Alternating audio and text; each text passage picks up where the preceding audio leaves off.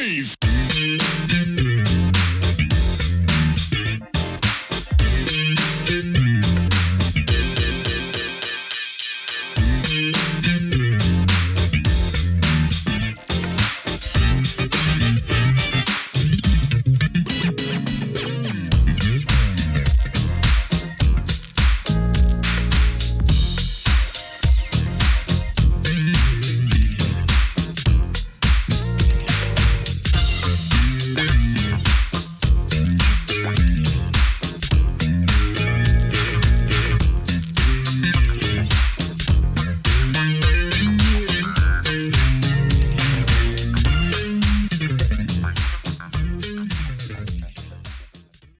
Hello and welcome to another edition of Truth and Rhythm, brought to you by FunkinStuff.net.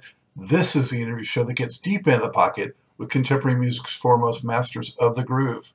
I'm your host, Scott Dr. Jake Skolfine, musicologist and author of Everything's on the One, the First Guide to Funk. If you don't have your copy, get on over to Amazon and pick one up. You'll be so glad you did. Whether you're watching the video version of this at FunkinStuff.net or on YouTube, or listening to the audio-only podcast version from providers like iTunes and Spotify, as always, I thank you so much for your continued interest and support in the show. Speaking of which, if you haven't already done so, subscribe to the Funkin' Stuff channel on YouTube. That's where Truth and Rhythm lives. All kinds of goodies. You'll get early premieres, and it's all free, so make sure you sign up. Tell a friend, tell family. Also, get your official Truth and Rhythm and Funkin' Stuff gear at the FunkinStuff.net store. Cool stuff like I'm wearing right here. Truth and Rhythm shirts. Show your support and love of the show and also the musicians and the music that they represent.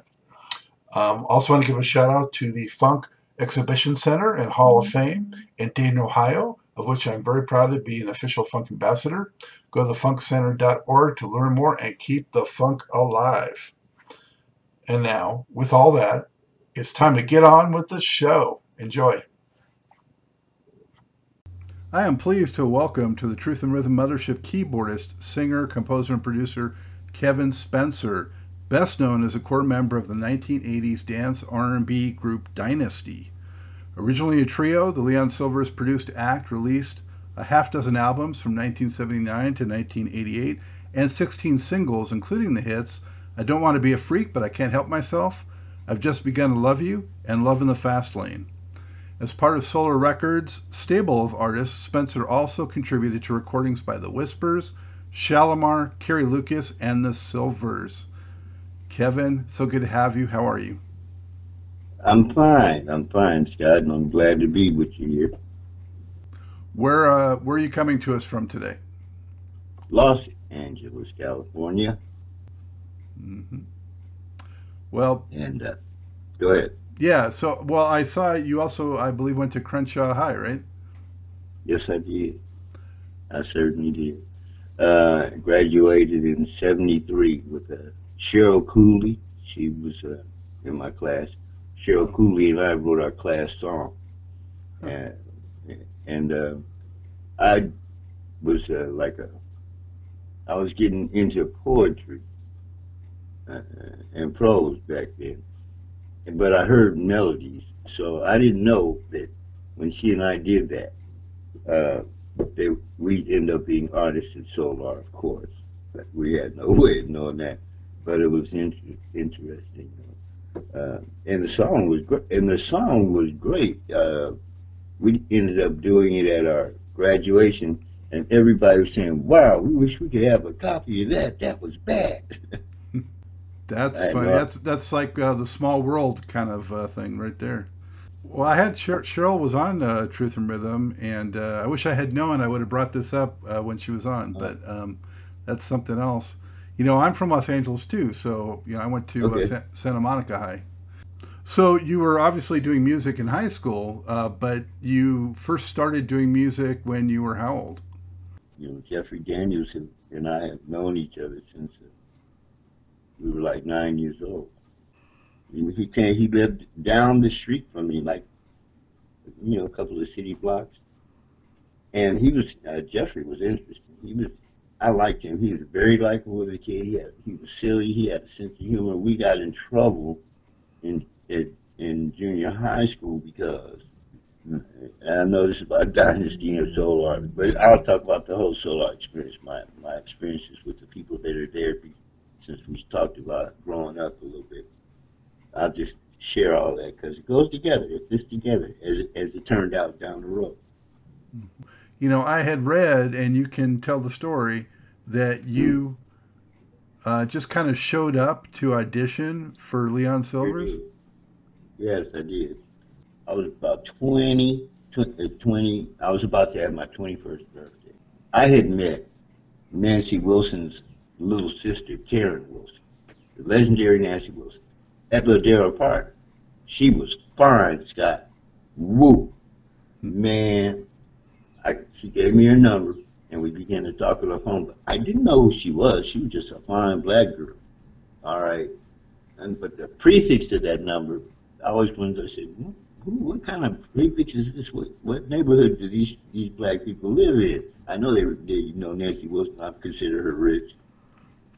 But I was talking to her, and on my birthday, June the 30th, because I met her around Memorial Day, she invited me up to the house so that we could go to a movie together and celebrate my birthday. So when I went there to pick her up, where she gave me the address, I'm in Palos Verdes. Never been to Palos Verdes. Unless, well, maybe when back in the days of Marine Land, if you Right? even Yeah, yeah. remember it. I went to That's Marineland. Yeah. when, that's the only time I've been near that area. And I was a kid, so I didn't know there was Palos Verdes. But when I went up to meet Karen, I said, I knew where I was. Went up there, I saw a Cadillac and a Rolls Royce in the driveway. I said, whoa. I go up in there. I go in and I see all these portraits. I see all these pictures of Martin Luther King and Nancy Wilson. Uh, uh, uh, uh, she's got pictures of her and everybody. I mean, like she's, historically, Jesse Jackson. I mean, she's got civil rights going. She's got all these other stars, and she's got gold records and a big, pretty portrait of her hanging by the stairs. The stairs. And I said, oh, "That's Nancy Wilson." And then I knew that my friend, her name was Karen Wilson. I said, "I'm at Nancy Wilson's house." Oh shit, snap!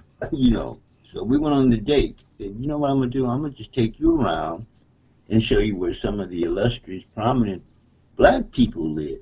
And we get to one intersection, and she goes, "Oh, Kev, and right there, that's where the Silvers live." And I said, "The Silvers?" I said, "For real?" She said, "Right, yeah, right there, that house right there on the corner." I said, and so I looked at it, locked in my bearings, and because of the fact that she showed me where they live, is how I knew where to come. And after that, I never saw Karen ever again.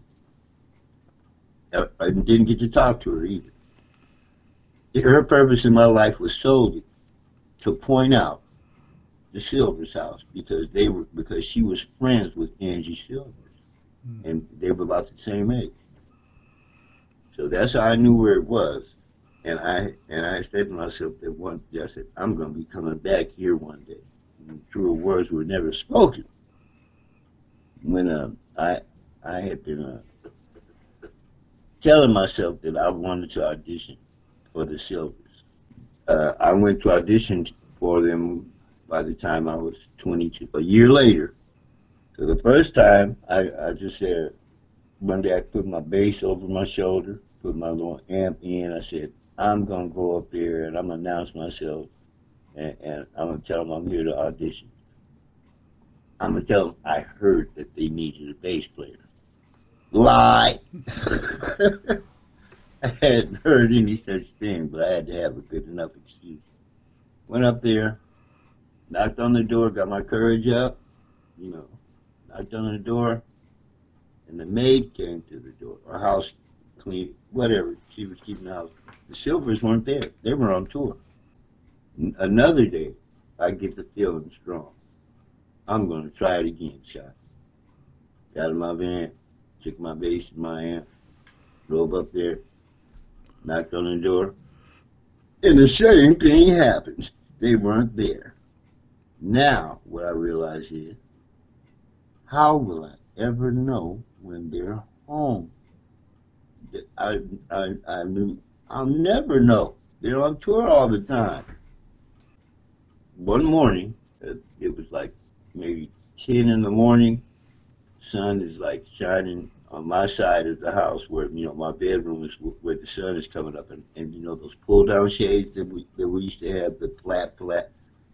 There was a pin size hole in it. The sun's bright. It created a laser effect, beaming down right into the middle of my face. That's what woke me up that morning. And I got this piercing white, pure light coming through that little hole in the middle of my face, in my eye kind of. And when I sat up and I saw it, and when I sat up, I sat up and I was out of the path of the light. So now it's just hitting straight down on my bed, and I heard a voice inside myself. It just said, "This is the day." And so when I heard it, I said, "This is the day. This is the this is the day." Went up there and knocked on the door, and somebody said, "Hello," and I knew it was somebody that was around my age. It wasn't an adult. Well, I was an adult, but it wasn't. It wasn't. It was one of them. And who it was Edmund. And he just cracked the door a little bit. He said, "Oh, you want to talk to my brother Jonathan?" He opened up the door. And he said, "Yeah." He said, "Now, who are you? What do you want?" "Anyway, Keith, we don't need a bass player. We got one right now. You can leave your number, your name and your number, and I'll pass it along. If somebody needs a bass player, then I'll give them your number." And that was not good enough, Scott.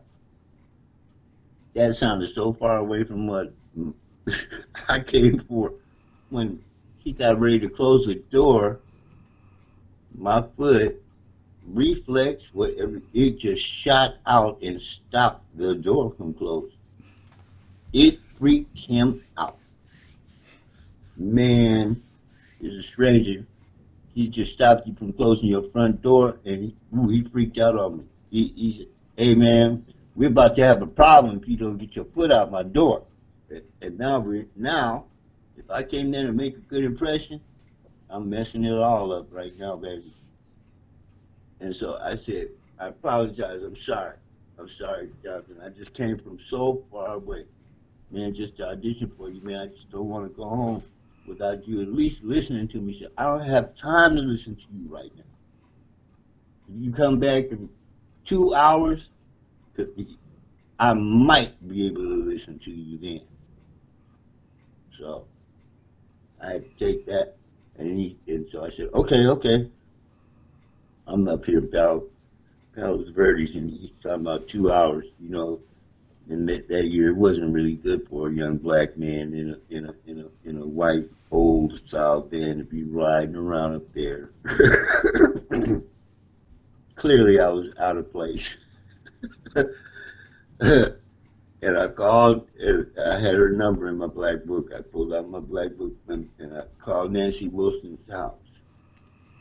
And she answered it. I said, "Well, this is Kevin. Remember, your sister, you met me when your sister was here." She said, "Oh, yeah, Kevin, how are you? How's your family and stuff?" I said, "Well, fine. But Miss Wilson, I came out here, I came up your way because I had an audition set up with, with the Silvers." You had no audition set up. But anyway, sometimes you got to believe something, even if it's not true yet. I told her what I was doing up there and that they told me to come back in 2 hours. And the first thing she said was, "Ooh." She said, she said, "It might not be a good idea for a young man to be riding around up here. The sheriffs will get after you." And she said, "Have you had lunch yet? Because now it's like 11:30. I woke up at 10. All this transpired in that hour and a half. So she said, "Oh," she said, "Well, why don't you come up here and have lunch with me?" Anyway, we spent time, and the whole time she was encouraging me. She was talking to me, and she knew the Silvers, and she said, "You know what? She says, I think they're gonna like you. I think they're gonna like you." For some reason, uh, she treated me like she knew me already. I'll go back to the Silver's house, and this time when I knock on the door, Jonathan obviously had told him there was somebody coming back. So now the third person I get to meet is Foster Silver. He was the one who opened the door and let me in. And when he opened up the door, I heard Ma Shirley Silver. She said, "Who is this you're letting in my house?" I said, "Oh, Mommy, it's somebody that came by to audition for the group with Jonathan." She said, "Let me see who's coming in my house." I was standing in her doorway, and she just was looking at me, and all of a sudden her whole countenance changed, and she became very sweet and gentle. I mean, she just totally let her. She said, "Oh, okay, well, it's nice to meet you. Okay, come on in. Johnson will be with you in a minute, man." Never seen anybody go from hollering to that. What I found out about Ma Silvers is that she has the spirit of discernment. She has gifts, and she can fit. And if she sees you, I don't know if she sees auras, but when she saw me and just took a moment to look at me, something told her that it was okay for me to be there. That it was the right thing. I found that about her later. I didn't know then how come she changed, but that's something that people don't know about the Silver's mother, is that she had gifts. Okay, now, so I'm gonna head. So I see Edmund, I see Pat, I see everybody there. Ricky, Edmund, Foster, everybody, and Pat, you know, I'm thinking about Angie. Everybody was there except Leon. So I stayed at their house for like almost 2 hours.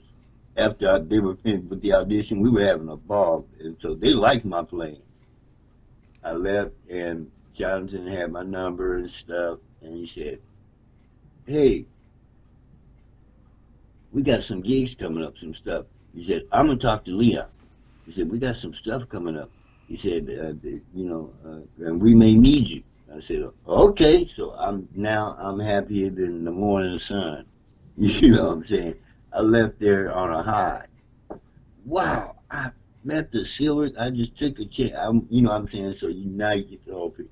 For the sake of time, that is the whole story of me walking up to that door and how I ended up. That's an It, amazing story, Kevin. Thanks for sharing that. Wow, so much credit to you for being persistent. but I Um, was praying too, Scott. Look, I it's didn't fun. know. It's funny how the story says that it was for Leon Silvers when you said he was the only one not there. That wasn't there. Okay, well then I'll just wrap that up real quick. So now you're familiar with the name Ricky Smith Rick. with Dynasty. He wrote "Make That Move," who I've also known since he was a baby. Ricky Smith is the one who does all that stuff on it, and the beat goes on, all the synthesizer Oh yeah, stuff. yeah. Hmm. Okay, he was the Solar sound with that. Ricky calls me and says, "Hey Kev, guess what?" I said, "What?" He said, "Man, Wesley Nelson is playing with the Silvers." I said, "What? Wesley? I used to go show him how to play stuff. What does Wesley do?" I was the one that went up there. How did this happen? They didn't call me. Man, I don't know, man, but anyway, he's playing with him. He's doing Don Kirshner's rock concert. I was like livid. I went up there, got my tickets, and the 2 weeks flew by, and that was the day that the Silvers and Ohio players were taken. Oh, I went up there, got my ticket, went up there. I was going to I had to find out why didn't you call? What happened? Because I had to know what happened. I don't know anything about backstage passes or nothing else. I just gonna walk on back there, Scott. Man, I stood up there, and he just happened to be a good old boy. Obviously he's from the South. The dialect was strong. He was like, "Oh, this, where in the hell you think you going, boy?" I said, I have a. I'm supposed to here to see the Silvers. They expected me." He said, "Oh yeah, well, in order to do that, son, you got to have one of these." And he showed me his back access, and he said, "Now get the hell out of here, and don't you get me in case you try another fool stunt like this again, or I'll personally throw you off the lot myself. Get out of here." So when I raise my head up, I see a crowd of people, young people, and there's one figure in the middle of that crowd, like a spearhead, and they're following this one figure, and I can't, and it's coming closer and closer. It was Billy Preston, the legendary Billy Preston. With these people following me, he looks up and he makes eye contact with me, and he goes, "Hey, young brother, hey, young brother." He said, "Come here, come here, come here." And he grabs me by my arm. He says, "You look like a strong young brother." He said, "Man, I need a security guard. You see all these people behind me? I need a security guard, man." Okay, so when we walk up there, I'm Billy Preston. I'm here to see my friends, the Silvers. He said, "Oh, sure, Mr. Preston." And then he looked, he saw it was me again. He said, "Hey, you, did not tell you." He said, and then Billy said, he works for me. He's with me. Wherever I go, he goes." And that's the first time that I met Leon Silvers. That's what I want. That's what that story is for. So you'll know what I had to go through to meet Leon Silvers. I saw Leon first. He was intimidating. Leon's tall, got the beard back then, big ass natural. He's taller than everybody else, and he's got that he's in charge kind of guy. Leon's got a strong character. But I love it, loving to death. But just meeting him, I was nervous. Damn, here's Leon Silvers. Ooh, we. And then I found his brother. They were getting spruced up to go on stage. They were in their costumes and tightening up and checking each other for that last minute before you hit the camera. And I see Jonathan and Johnson, and I said, "James," and he said, "Ah, oh, Kevin, right?" He said, "Man, I lost all my phone contacts, my phone book. I lost all the numbers, man. I wanted to call you. You could have been doing this show today." I said, but he said, "But I couldn't find anybody who even knew you." Yeah, he said, "I was asking, I couldn't find anybody who even knew you." About He how said, much later was that? How much time transpired between Palos Verdes and the concert? "About a month and a half." But you were playing bass. It wasn't Yeah, keyboards. Was not. I could play keyboards, but I taught myself to play bass. And I had one interesting mentor who went to Crenshaw with me also, Lewis Johnson. He was showing me how to do the thunder thumbs technique firsthand. Put my hands on the neck, take my thumb, putting them on the strings, showing me. I mean, he was mentoring. Wow. I was a karate student, uh, and we had the same private teacher. My instructor took me on privately. He was left-handed, and I'm left-handed, and he saw me working out one day. So and he didn't take private students, only every now and then, rarely. And so he chose me, and his other private student was Lewis Johnson. But we know why it was Lewis Johnson. Uh, and so what he would do is have Lewis and I to spar against each other. So that's because Lewis is, he's a nice guy, but you don't get close to Lewis that easy. And so since our instructor had us fighting, we punched each other, grabbed each other, slung each other down on the. He's very familiar with me. There's no barrier no more. You've been in my physical space, and I've had to handle you. So it changed the way he was receiving people when it came to me, Mm. because I was his sparring partner. I had hit him in the head and everything else. So that was that the way that we ended up even being able to be friends like that. I mean, not like just for him to come for me to ask him, I want to, can I sit in and jam with you?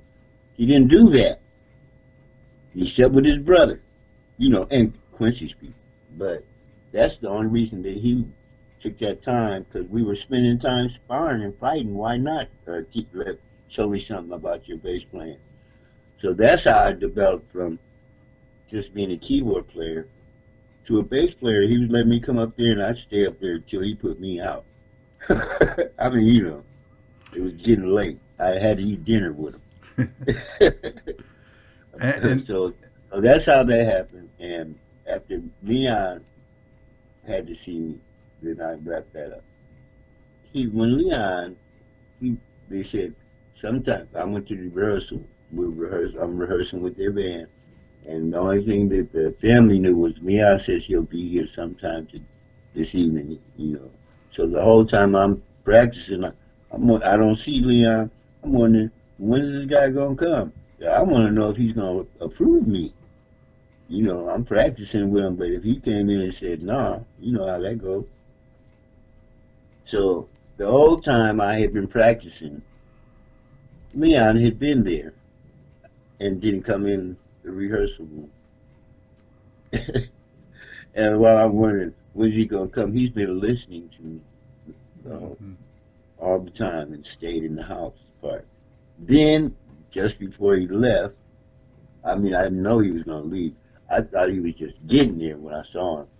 He just came to the door, and he looked at me, and we were wrapping up one of the songs, and he was just kind of moving his head, and then he didn't say it. He said, "Yeah, nice meeting you."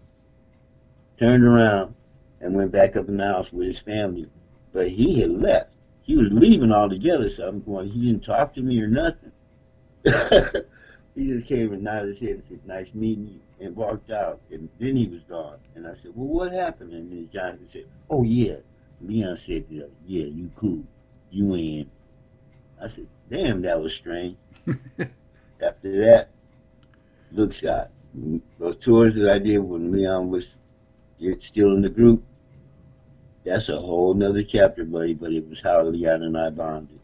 Did you know that Leon got voted out of the Silvers by his own family? Oh no, I wasn't aware of that. Okay, well, for the record, you hear Nick coming. I was there. I went through some things with Leon. I was the person that was on the bus when the day that, because they had been fighting, Scott, on the bus, the tour bus.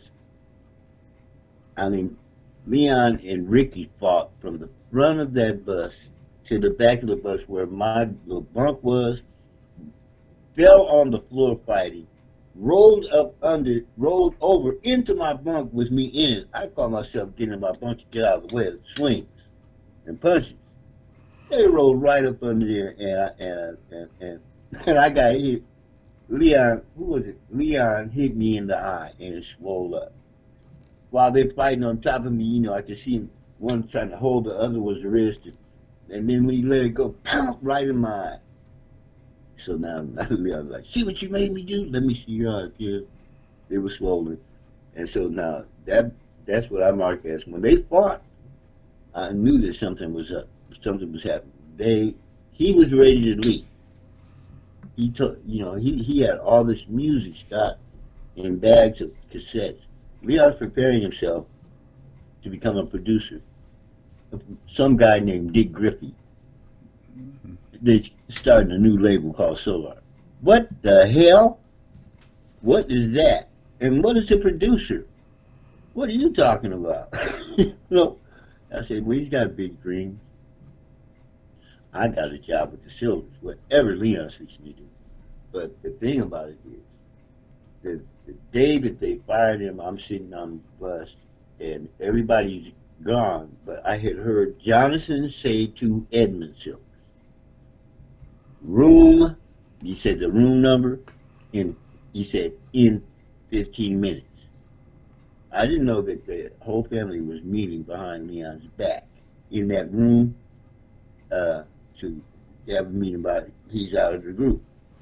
So so then they left. I didn't know that was the situation. Leon comes on the bus and he just sees me.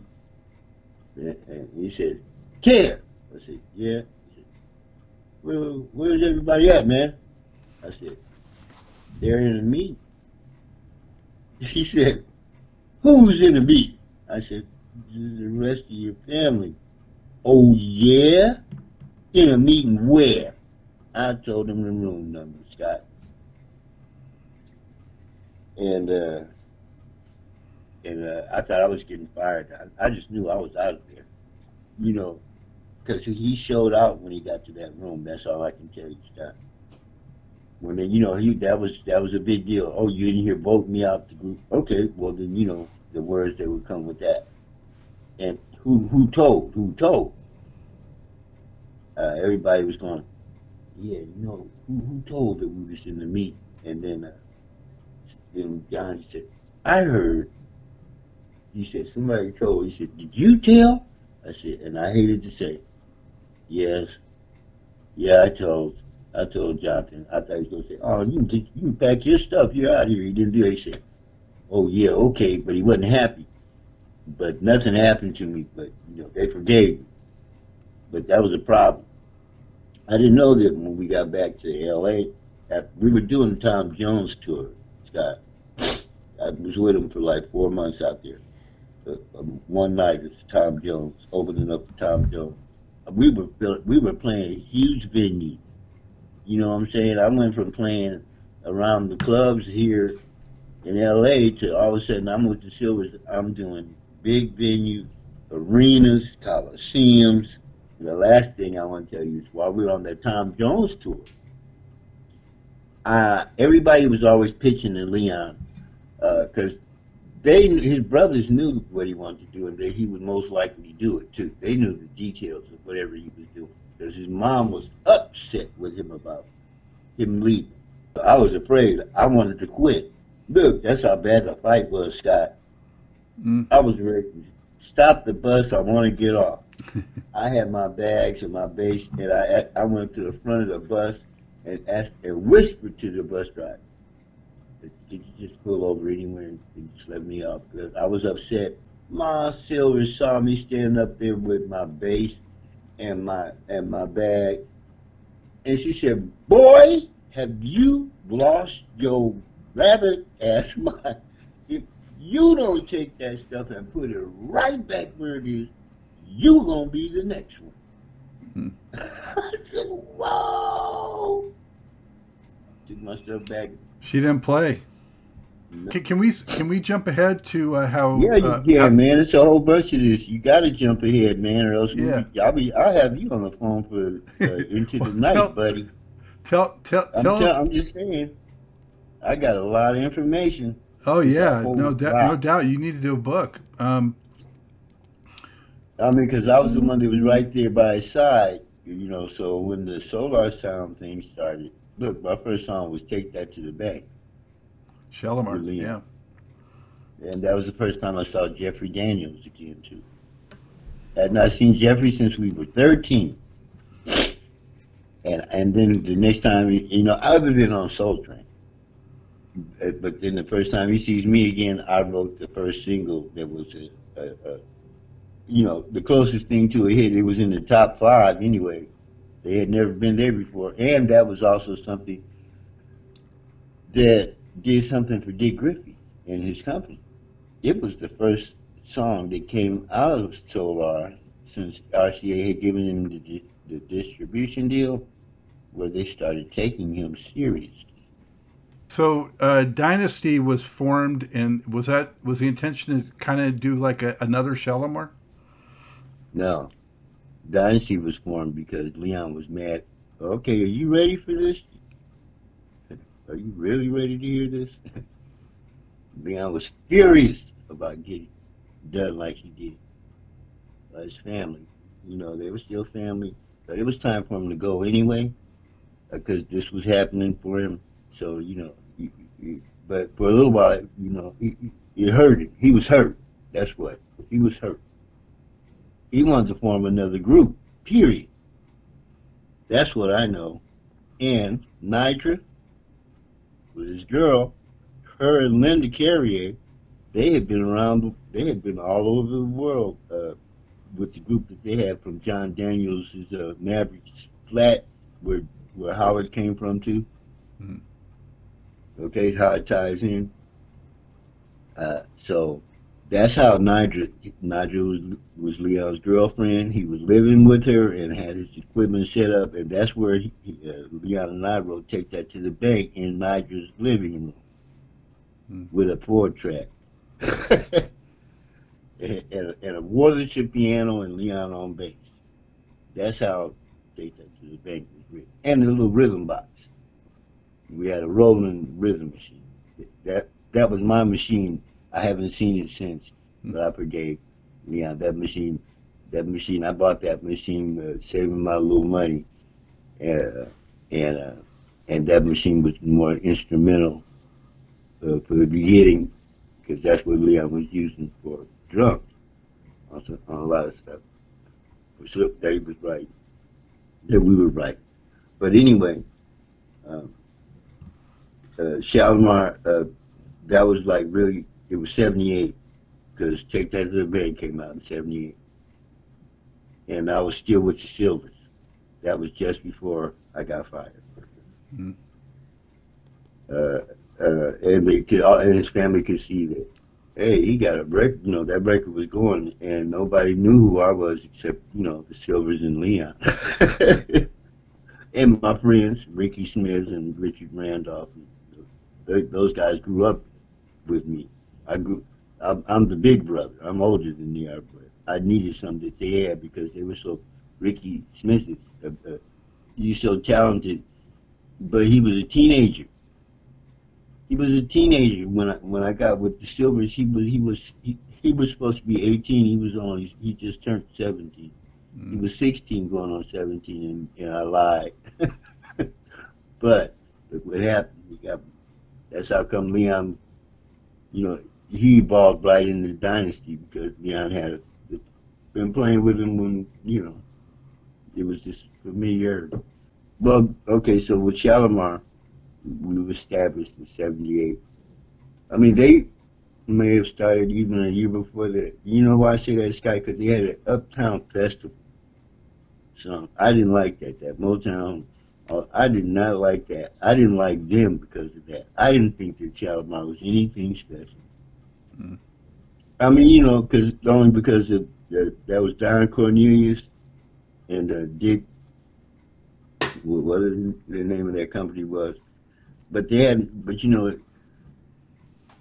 were pitching the effort, and then you see Don Cornelius, he amicably bowed out because he wanted to focus on his TV show. He wasn't fooling around with Dick Griffey on no record label venture. And so, Mr. Griffey needed somebody really bad, and guess who came along? Leon Silvers. That's who, you know what I'm saying? Because before that, there was no identifiable sound from that record label. They were doing remakes of Motown songs. Come on, that ain't how you want to start your label. Not for real. Doing Berry Gordy, who do you think you are? Kind of, you got to kind of wonder. How would you describe the Solar Records sound? Yeah, originally, it stuck out like a sore thumb on the radio. I liked hearing myself on the radio because that had never happened, and that was a dream come true, Scott. But what we were doing wasn't structured like the rest of the songs on the radio. Everybody else was super funky. But what we did, we were solid and we held a groove, and then it was my chord changes. And Leon wouldn't play the root of whatever the chord I was playing. He would go to an alternate, and that was like unorthodox. I could hear it, but all his notes aren't the right notes for the chords. So sometimes you'd hear a little oddness. And he had that bass, that Rickenbacker bass with those dead strings. He would never change them. And so that's why he gets that do, do. They don't ring, they don't vibrate. You won't hear any, if you listen to the stuff that became well known for the Solar sound when it first broke out, the reason how come it was the combination of that chemistry of his style of bass playing, my style of playing chords. I play a lot of major nines and stuff, and they sound real nice and happy. They're happy chords. So you can see. Then by the time we got around to make that move, and he's doing do do do do do do, but it doesn't ring. He's not just a short staccato. And then Ricky Smith and I, we grew up playing together, having fun playing together. So then you put us together with William Shelby. When I first met William Shelby, I didn't like it. I'm not saying like I didn't like him as a person. I didn't like the idea of William Shelby. And the reason was that when I met William Shelby, he came to me and he said, "You're Kevin Spencer." He said, "Wow, you wrote Take That to the Bank." So everybody, that's my, that was my calling card. That was my swans, whatever you want to call it, my maiden. And so everybody wants to know who I am because I wasn't visible. You know what I'm saying? They just know the name. Then when I met him, he said he wanted to be a songwriter too, and he wanted to do songs like what I was doing. I was going, what? Like I'm doing? Boy, you better get away from me with that. It's like I didn't know him.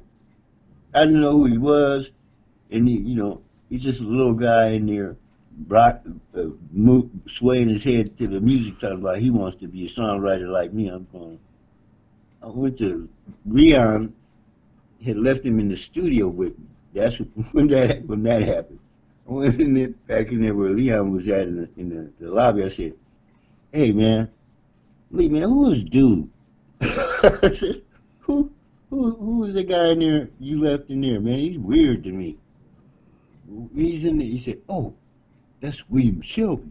Yeah, he's bad, man. He's gonna be doing a songwriting hookup with us. He bad. You'll see, Kev. You'll see." I said, "Well, it seems like we're doing pretty good so far. I went, do we really need him?" I mean, look, Scott, so you see what kind of character I was. I think we're doing pretty good right now. Who is he? Do we really need him? Mm-hmm. Man, and then man had me show him the chords, show him how you playing your stuff. I would not do it. Okay? I wasn't fixing to show him exactly what I was playing. But what I learned was he was a quick learner. He had a lot of movements, ideas that I didn't use. Everybody's different, but we could fit together. And Leon Wilson was, if I showed him anything, he would fit himself around my parts perfectly. He would play, you know what I'm saying? He would fit himself in just right, and he made me sound better. So I started liking him then. So we're talking about the Solar sound. Leon would pick up his bass. He called William and I over to his new house. He had got a house in Northridge, a ranch like style. We get in there. When William and I would get there, he'd have the Wurlitzer set up for me and whatever keyboard that Will was playing, and he'd have the bass, and he would turn on the rhythm, the drum machine. And so that's how we did Emergency.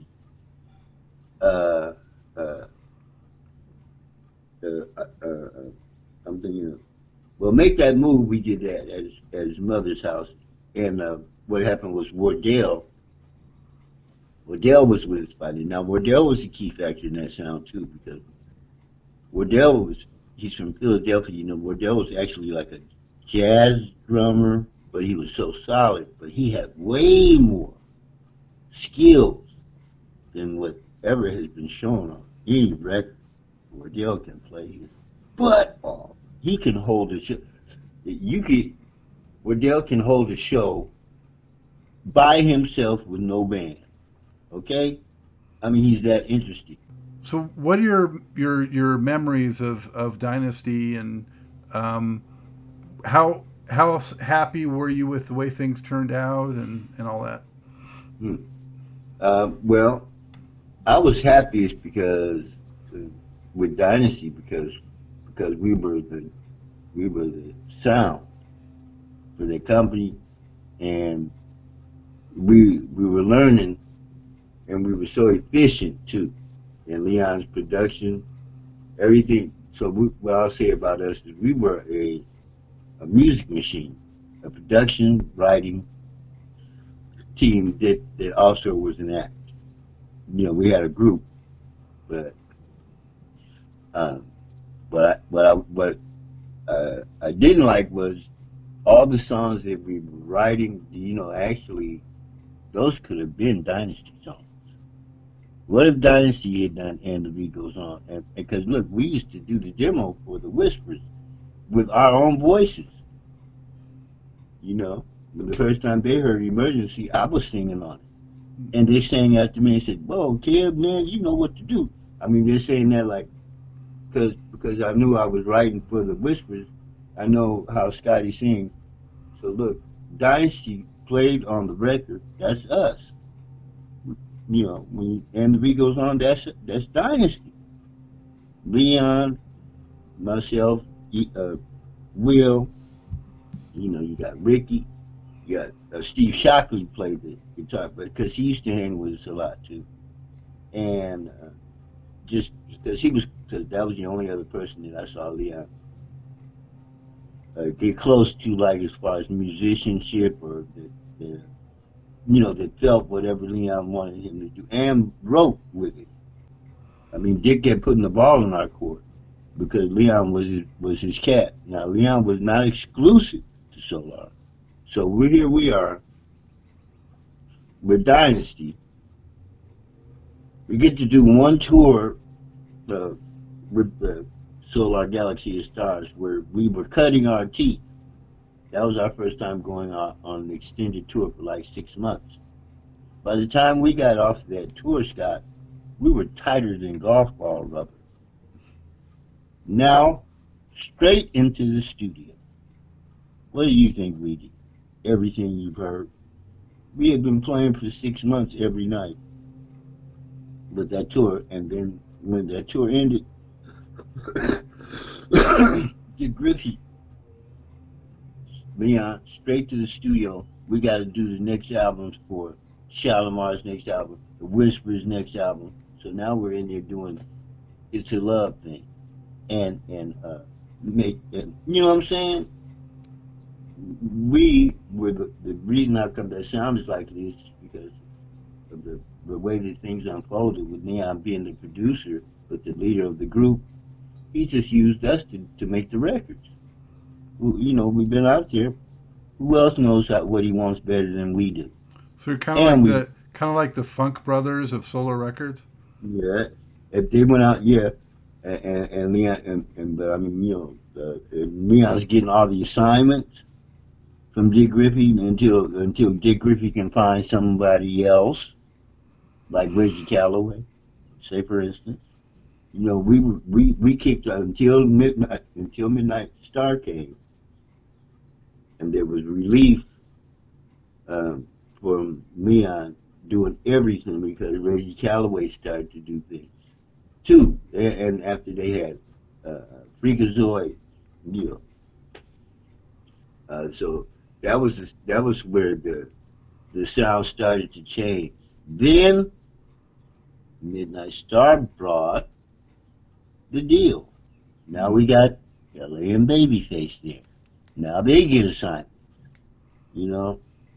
So it started off. We had an era that from 78 until maybe like 83, 84, right in there, where we were burning them up.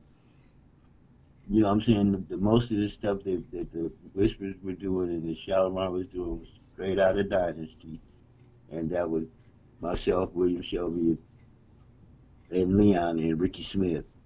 And, I mean, I'm saying, we were doing that stuff was coming from right out of that little nucleus, Mm-hmm. and we rolled with it. And we rolled with it. I mean, by the time we got around to doing stuff like "Keep on Loving Me" for the Whispers, that I was the writer on that. Now you It's probably got my favorite uh, track by them.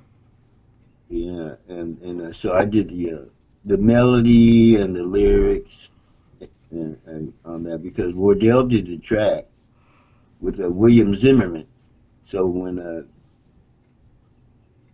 when Leon played the track that Wardell Potts and Leon Zimmerman wrote, Dig said that that's got to be a single. That's going to be a single. Okay, now, so he said you got to bring it home though. Who you gonna get to do the lyrics and the melodies and stuff? So Leon came and dumped it in my lap. But by that time, he said, Kev, I knew what you could do. I knew you could do. He said, you had already proven. He said, I could see you growing. I could see you. He said, I knew you were going to do this. But look, Scott.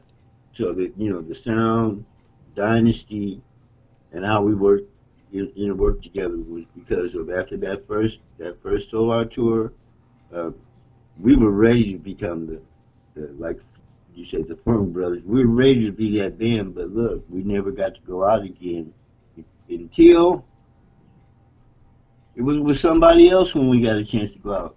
We didn't even travel with any Solar artists anymore after that. We were out there with LTD, Frankie Beverly and Mays, Larry Graham, Teddy Pendergrass, and Stephanie Mills. All of a sudden, here we get turned out into with the rest of the people that we had never met before. With Solar, we stayed in the studio, Scott. We're only around each other because we're always writing and recording because there was always something to do, so we could never go anywhere. They couldn't afford to do without Leon for no 3 or 4 months. Mm. So that's how come Dynasty ended up being. We were the workhorse for the studio and the writing until somebody else came along and we got a little relief. We were writing stuff that we wish we could have done ourselves. The original "Keep on Loving Me" and "Emergency" too. I did this. The Whispers learned the vocal stuff that happened on that, and then we did the music. That was just take Scotty and Walter off of it and just stick what Dynasty had vocally, and that's what they learned from. That was their example for the record. It sounded real nice with me and whoever else Leon would have on there doing it. We called them dummy vocals because we knew they were going to get erased.